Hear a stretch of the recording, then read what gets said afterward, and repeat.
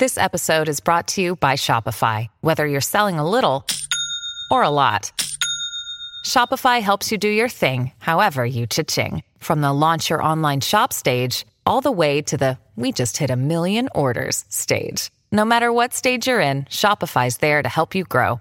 Sign up for a $1 per month trial period at shopify.com/special offer, all lowercase. That's shopify.com/special offer. Welcome, everyone, to episode 60 of Ohio Unsolved, and welcome back from our week off. I'm your host, Matthew, and I've got a bit of news before today's episode. First, the January Patreon exclusive bonus episode is a little late, but it will be out tomorrow morning, so make sure you give it a listen. Also, a few episodes ago, I talked about an unsolved murder of Judith Zagara. Well, they have organized a memorial service for her on March 5th, if anyone would like to attend and pay their respects. Now, let's just get right into the episode. Everyone, sit back, make sure to lock your doors and windows, and get ready for Ohio Unsolved.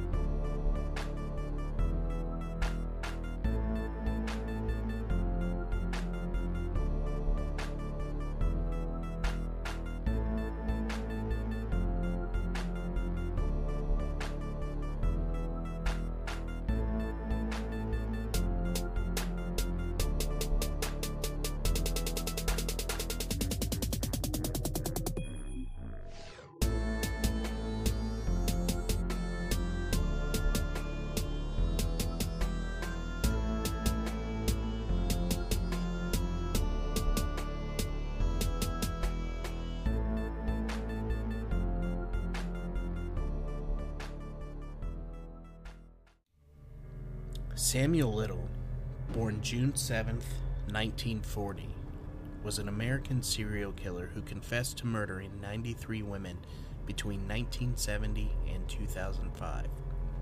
In 2014, he was convicted of the murders of Linda Alford, Guadalupe Apicata, and Audrey Nelson Everett, and in 2018 for the murder of Denise Christie Brothers, as well as several others in 2019. The FBI's Violent Criminal Apprehension Program has confirmed Little's involvement in at least 60 of the 93 confessed murders, the largest number of confirmed victims for any serial killer in United States history. Samuel Little was born as Samuel McDowell on June 7, 1940, in Reynolds, Georgia. Little claimed that his mother, Bessie Mae Little, was a teenage prostitute and that she had abandoned him. Authorities believe that Little's mother may have given birth to him while she was in jail. The census from the year that he was born said that Bessie Mae worked as a maid and that his father was 19-year-old Paul McDowell. Soon after his birth, Little's family moved to Lorain, Ohio, where he was brought up mainly by his grandmother. He attended Hawthorne Junior High School, where he had problems with discipline and achievement. By his own account, he began having sexual fantasies about strangling women as a child, starting when he saw his kindergarten teacher touch her neck. As a teenager, he collected true crime magazines depicting women being choked. In 1956, after being convicted of breaking and entering into property in Omaha, Nebraska, Little was held in an institution for juvenile offenders. His mother was listed on the booking card as whereabouts unknown. Little then moved to Florida to live with his mother in the late 1960s, and by his own account, he was working at various times as a cemetery worker and an ambulance attendant. He said that he then began traveling more widely and had more run-ins with the law, being arrested in 8 states for crimes that included driving under the influence, fraud, shoplifting, solicitation, armed robbery, aggravated assault, and rape. Little claimed that he took up boxing during his time in prison, referring to himself as a former prize fighter. In 1961, Little was sentenced to 3 years in prison for breaking into a furniture store in Lorraine. He was released in 1964. By 1975, he had been arrested 26 times in 11 states for crimes including theft, assault, attempted rape, fraud, and attacks on government officials. In 1982, he was then arrested in Mississippi and charged with the murder of 22-year-old Melinda Rose LaPree, who had gone missing in September of that year.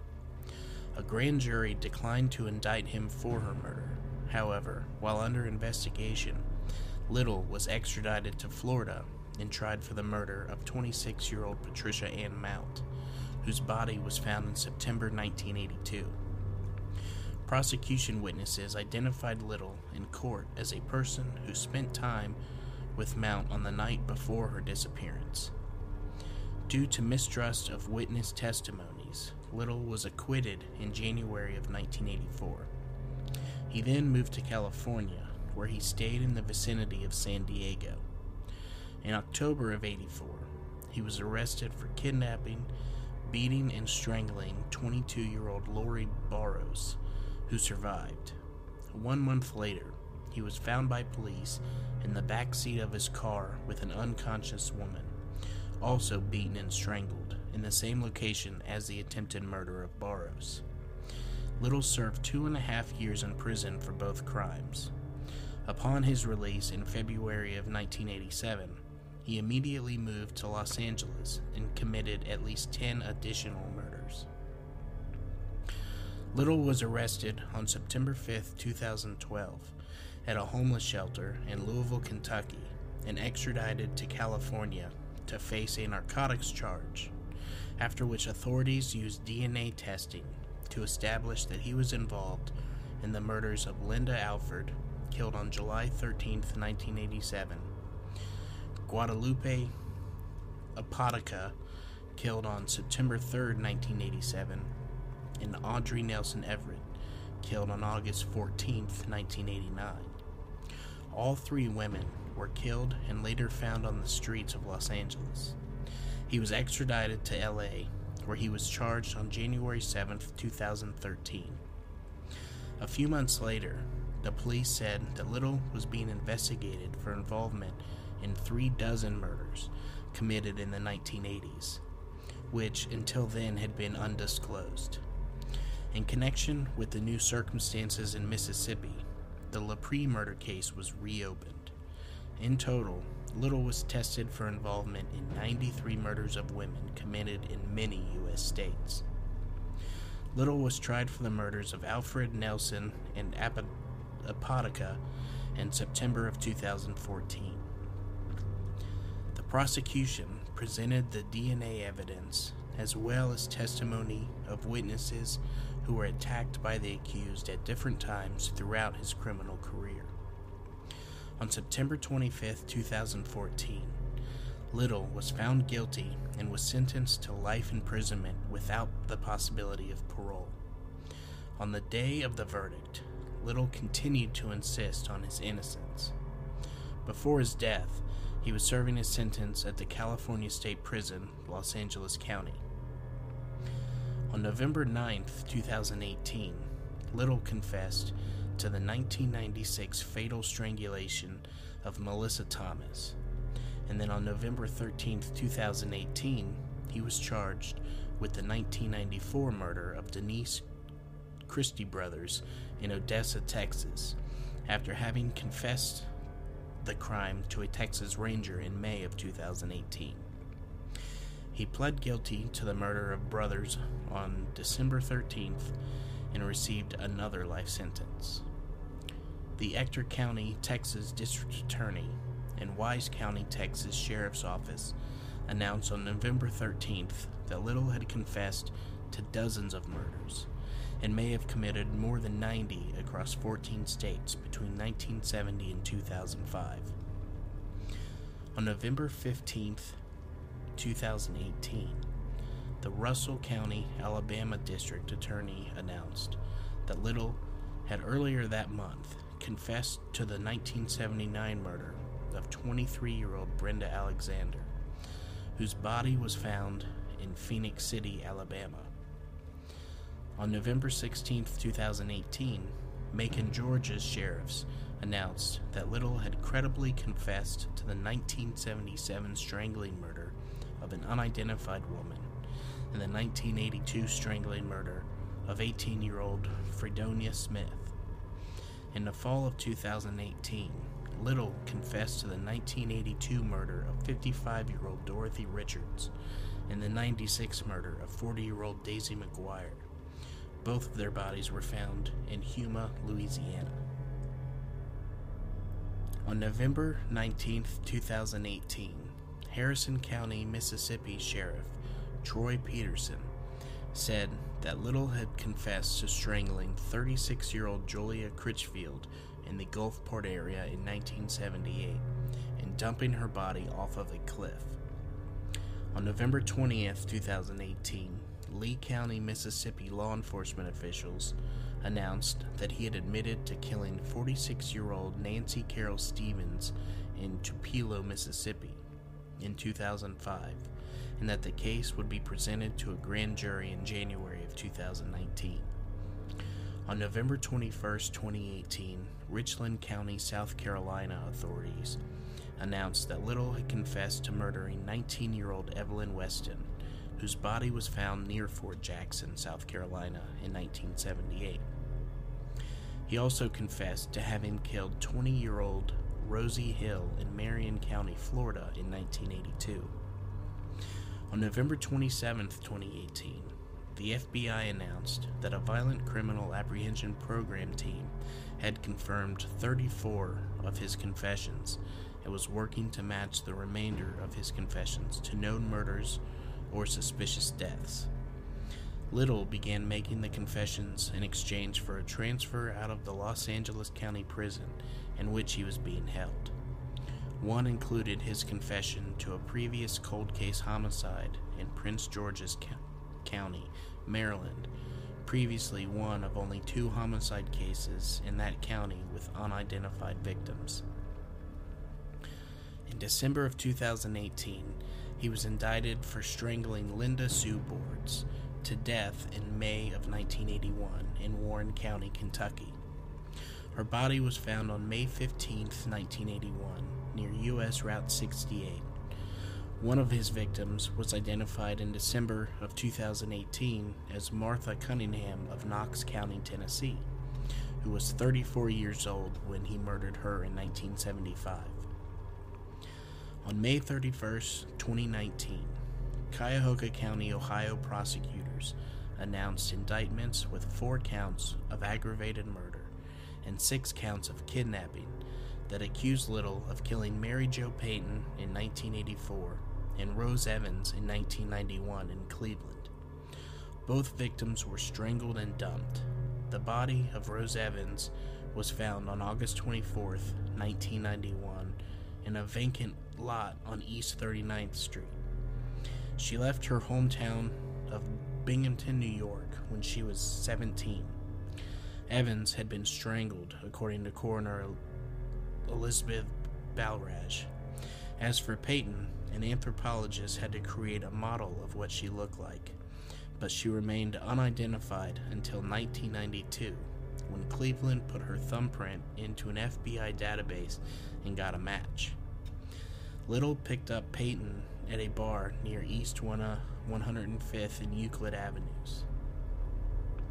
He described her as short, plump woman in her 20s with brown hair. He confessed to killing another Cleveland woman in 1977 or 78. The woman murdered in 77 or 78 was found March 18, 1983 in Willoughby Hills, Ohio, according to the National Missing and Unidentified Persons System. She was likely black and somewhere between 17 to 35 years old. The woman's body had been dumped down a grassy slope near a fence in a wooded area just off of Interstate 271 when her body was found by a man walking his dog. Only her skeleton and some clothing and jewelry remained. Little confessed to killing one woman in Akron, Ohio, 2 in Cincinnati. One of the bodies was dumped outside of Columbus, Ohio, and one woman he met in Columbus and disposed of in Kentucky.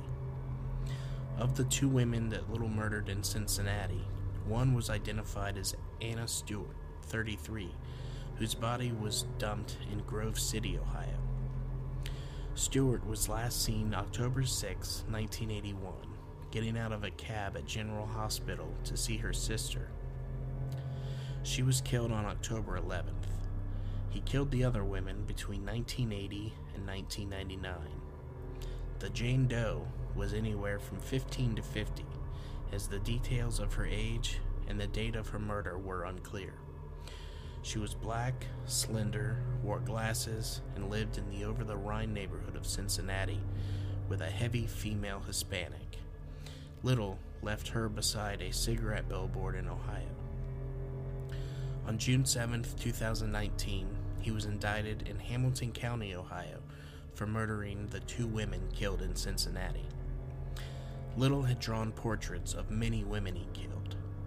These portraits were released by the FBI in hopes of someone identifying the women. At least one portrait solved a cold case in Akron. In November of 2020, he confessed to 2 Florida murders, for one of which another man had been wrongfully convicted.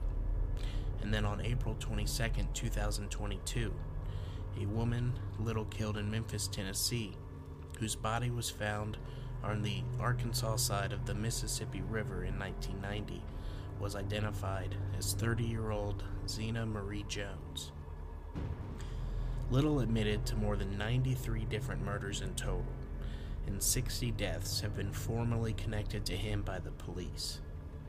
The majority of his victims were prostitutes, drug addicts, or homeless women, and most of them were female. He claimed, though, that he thought these persons would leave fewer clues for authorities to find and leave fewer persons to search for them. However, despite the scope of his offending, in total he was only charged and convicted for 8 murders. Annalise Stewart was murdered October 11, 1981 in Cincinnati, Ohio. He strangled her and disposed of her body in the woods behind some apartments off of Queen Anne Place in Grove City. He was convicted of her murder on August 23, 2019. Mary Jo Payton, 21, was murdered sometime in 1984 after she encountered Little at a bar in Cleveland, Ohio. Little claimed that he and Payton left the bar together and that he took her to an abandoned factory. He choked her there before throwing her lifeless body down a basement staircase. 2 workers from a nearby company discovered her dead on July 3, 1984. A few weeks later, he was convicted of the murder on August 23, 2019. Carol Linda Alford, 41, was murdered by Little in Los Angeles, California. Authorities discovered Little's first DNA match on her underwear and under her fingernails. On July 13, 1987, her body was discovered in a Los Angeles alley. From the waist down, she was nude. Her daughter recognized her body. She had also been forcefully strangled to death, an autopsy indicated. She also experienced other wounds, such as punch-related head injury from blunt force, and Little was found guilty of the crime on September 25, 2014. Guadalupe Apodaca, 46, was found on September 3, 1989, at an abandoned auto repair shop in Los Angeles, California, after a boy kicking a soccer ball against the building peered into the windows and saw her lifeless body. Authorities determined that Little kneeled on her chest and strangled her with his hands, causing her to have a seizure. She was nude from the waist down, and had blood in her anal cavity as well. DNA linked Little to the crime, and he was convicted on September 25, 2014. Audrey Nelson Everett, 35, was found in a dumpster behind a nightclub and a restaurant in LA on August 14, 1989. There was nothing found that could be used to identify her body, which was naked from the waist down. She had been repeatedly hit in the head before being forcefully strangled, according to an autopsy. Additionally, she had, quote, road burns that suggested that she had been pulled on a hard surface, most likely before she passed away, as well as a smashed spinal bone. Bruises on her belly that were also suggestive of punching, and injuries on her back. According to the coroner's testimony, the woman had serious injuries from strangulation and a stomach injury that showed a sign of considerable force. He continued, "These signs of force are the greatest that I have seen in a 27-year practice in a county which has its share of strangulation cases." DNA under her fingernails linked Little to the crime, and he was convicted on September 25, 2014. Zena Marie Jones, 30, was a woman found murdered in West Memphis, Arkansas on July 28, 1990, after going missing on July 6 from Memphis, Tennessee. On the Arkansas side of the Mississippi River close to the shore, and about 8 feet from the river's mile marker 722, a fisherman discovered the victim. Little admitted to killing her and provided a sketch in 2018. He claimed she was a prostitute who was between the ages of 28 and 29, and that he had picked her up at a Memphis, Tennessee motel. As a Memphis police car passed him, he choked her while they were in his car. The victim was then dropped into the river once he entered Arkansas and pulled up to a bridge. On August 23, 2019, he was found guilty of her homicide. She was identified in April of 2022, after her family noticed a resemblance between the composite sketch drawn by Little and her.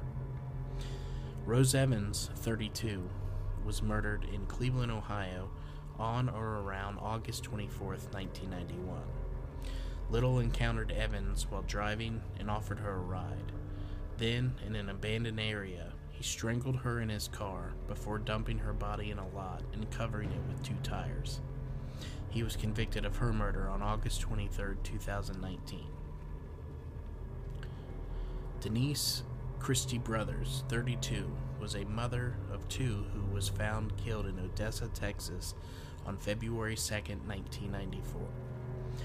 Brothers had been reported missing on January 1, 1994. According to the district attorney, she had been strangled. Little pled guilty of killing her, receiving his 4th life sentence for it on December 13, 2018. Little had a long-term girlfriend, Jean Dorsey, since deceased, who supported them both through shoplifting for years. On May 28, 1971, he was arrested in Cleveland with his girlfriend at the time, Lucy Madreo, and they were charged with robbery of a gas station. While in jail, Lucy confided in her cellmate, Dorsey, that she would be testifying against Little in the subsequent robbery case. In 1972, when the case went to trial, Lucy did in fact testify against Little, but his defense team was able to plan for it with help from information passed on by Dorsey. Little was eventually found not guilty. Dorsey and Little were together until she died of natural causes, a brain hemorrhage, in Los Angeles in 1988. She was 27 years older than Little. Little died on December 30th, 2020, in a Los Angeles County area hospital. Although California Department of Corrections and Rehabilitation sources indicate no cause of death, Little suffered from diabetes, heart problems, and other health conditions.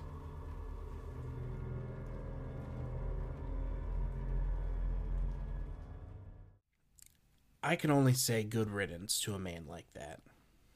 To have carelessly murdered that many people over the years. I'm glad that he died in jail and was never a free man again. Now, our next and final story comes from YourGhostStories.com and is about one person's encounter with a possible demon. It's been about 30 years ago when I was 13, but I remember this story like it was yesterday. I was a somewhat rebellious teenager, and I'd always been interested in the supernatural. In addition to doing typical rebellious teenage things like sneaking out, skipping class, I also started listening to heavy metal music, and I still do. The difference at that point in my life is that I started getting deeper and deeper into devil-worshipping music, not satanic. I was raised as a Christian and still attended church on most Sundays due to my parents forcing me to go. I never believed that much, which is part of the reason I think I started going down the path that I took. The more I listened to these bands and lyrics, the more fascinated I became with the occult, specifically devil worship. Being the dumb and naive kid that I was, I began praying to Satan. I had no idea what I was doing. I would just close my eyes and pray to him. I would ask for things that were on the more sinister side, which I won't discuss, and I would ask for him to reveal himself to me or show me a sign that he could hear me. Over the course of a few months, I literally began to feel myself change mentally. I began having more and more evil thoughts, and I started fighting with my parents, who were actually pretty great parents, more often. I knew that I wasn't my normal self, but I also justified everything in my head to normalize my thoughts and actions. The more evil I felt, the harder and more often I prayed to Satan, until one night and morning changed me to this day. It was a school night, so I said my normal nighttime prayers before going to bed. Sometime around 2 to 3 a.m., I awoke from a deep sleep. I wasn't having any nightmares or dreaming. I just suddenly woke up with a strong feeling that something or someone was watching me. It wasn't a good feeling in the slightest bit. Whatever it was felt evil and malicious. I didn't feel any temperature changes, and I didn't hear a thing. It was just a feeling. I was in bed, facing the wall, so my back was turned toward my bedroom door. I was scared, but I had to look to hopefully calm myself down and realize that it was all in my head. I slowly rolled over, and standing in my doorway was the silhouette of a man wearing a suit and a fedora-type hat, holding a briefcase. Although I couldn't see his facial features clearly, I could vaguely see the outline of a neatly trimmed beard as well. Based on my doorway, I would estimate that he was 5'10" or so. He just stood there staring at me, so I rolled over and closed my eyes, scared to death, but I still felt his presence. I wasn't dreaming, and I never went back to sleep for the rest of the night. Hours later, I finally rolled back over and he was gone, but the door was still open. Since it was a school day, I needed to take a shower, which was downstairs. I was still so scared about what I may see around every corner that I literally ran to the shower and I went as fast as I could. As hard as I tried, I could never even close my eyes because I was afraid of seeing him again, and I was afraid of what I might see after opening them. I ran back upstairs to my brother's room, who slept across the hall from me, and wouldn't leave his side, which was extremely unusual for me. I asked him if he heard anything that night, or ever got up for any reason, and he denied it. I could tell that he wasn't lying. He began to know something wasn't right with me based on my actions, questions, and probably knew how I looked. I can't remember what I said when he asked what was wrong, but it wasn't the truth. My brother had recently got his license, and we went to the same school, so he drove me every morning. As we headed to school, about a 30-minute drive through all urban areas, such as neighborhoods, strip malls, etc., I just looked straight ahead, like in the house and shower. I was afraid to look anywhere else but what was right in front of me. At some point, we reached a red light, and like in bed, I had that same feeling that I was being watched. Once again, I had to look to hopefully give myself comfort that it was all in my head, but boy was I wrong. It still creeps me out as I type this, but standing there on the corner, about 15 to 20 feet from my window, was a man wearing a dark gray suit with a fedora-type hat and closely shaved beard, while holding a briefcase, staring right at me. I almost had a heart attack and I whipped my head around to look straight ahead again. Seeing him literally took my breath away, like someone just hit me in the stomach. My brother was obviously oblivious to all of this and listening to the radio loud enough that he probably never heard me gasp.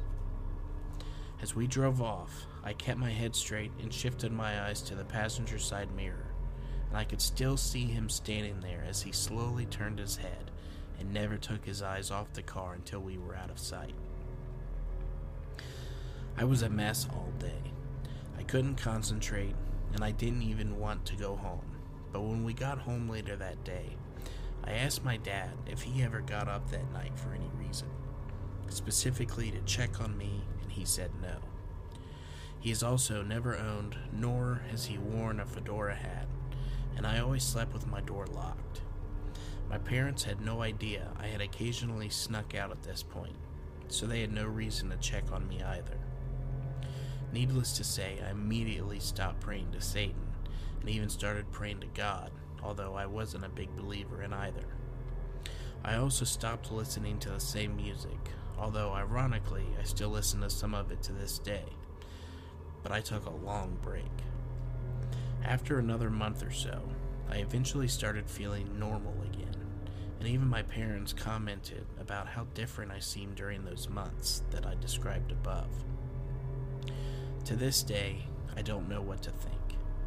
I'm agnostic for the most part, but atheist every other day. If it weren't for this story, and a few others I'll share, I would be 100% agnostic, but whatever that was pure evil. And I don't think that it's a coincidence and I invited it into my life. Part of me wants to blow it off 30 years later and say that it was all in my head, but it happened exactly how I described it, and it wasn't a dream.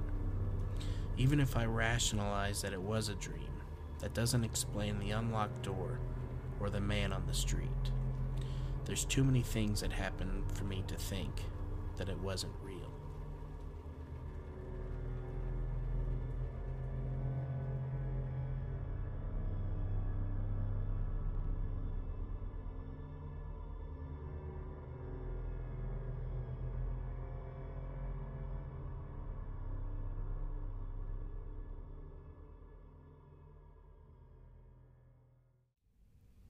Well, that is going to do it for today. I just wanted to say thank you to everyone who listens, and if you wouldn't mind rating and reviewing on Spotify and Apple Podcasts. A 5-star rating really does help others to find us. Also, don't forget to join us on Facebook, follow on Instagram, and subscribe on YouTube. If you do enjoy the podcast, please consider helping to support the show through Patreon, with monthly bonus episodes being available from the $5 tier. I'm currently looking to buy a new microphone to help improve my audio quality, so hopefully I can get that purchased soon.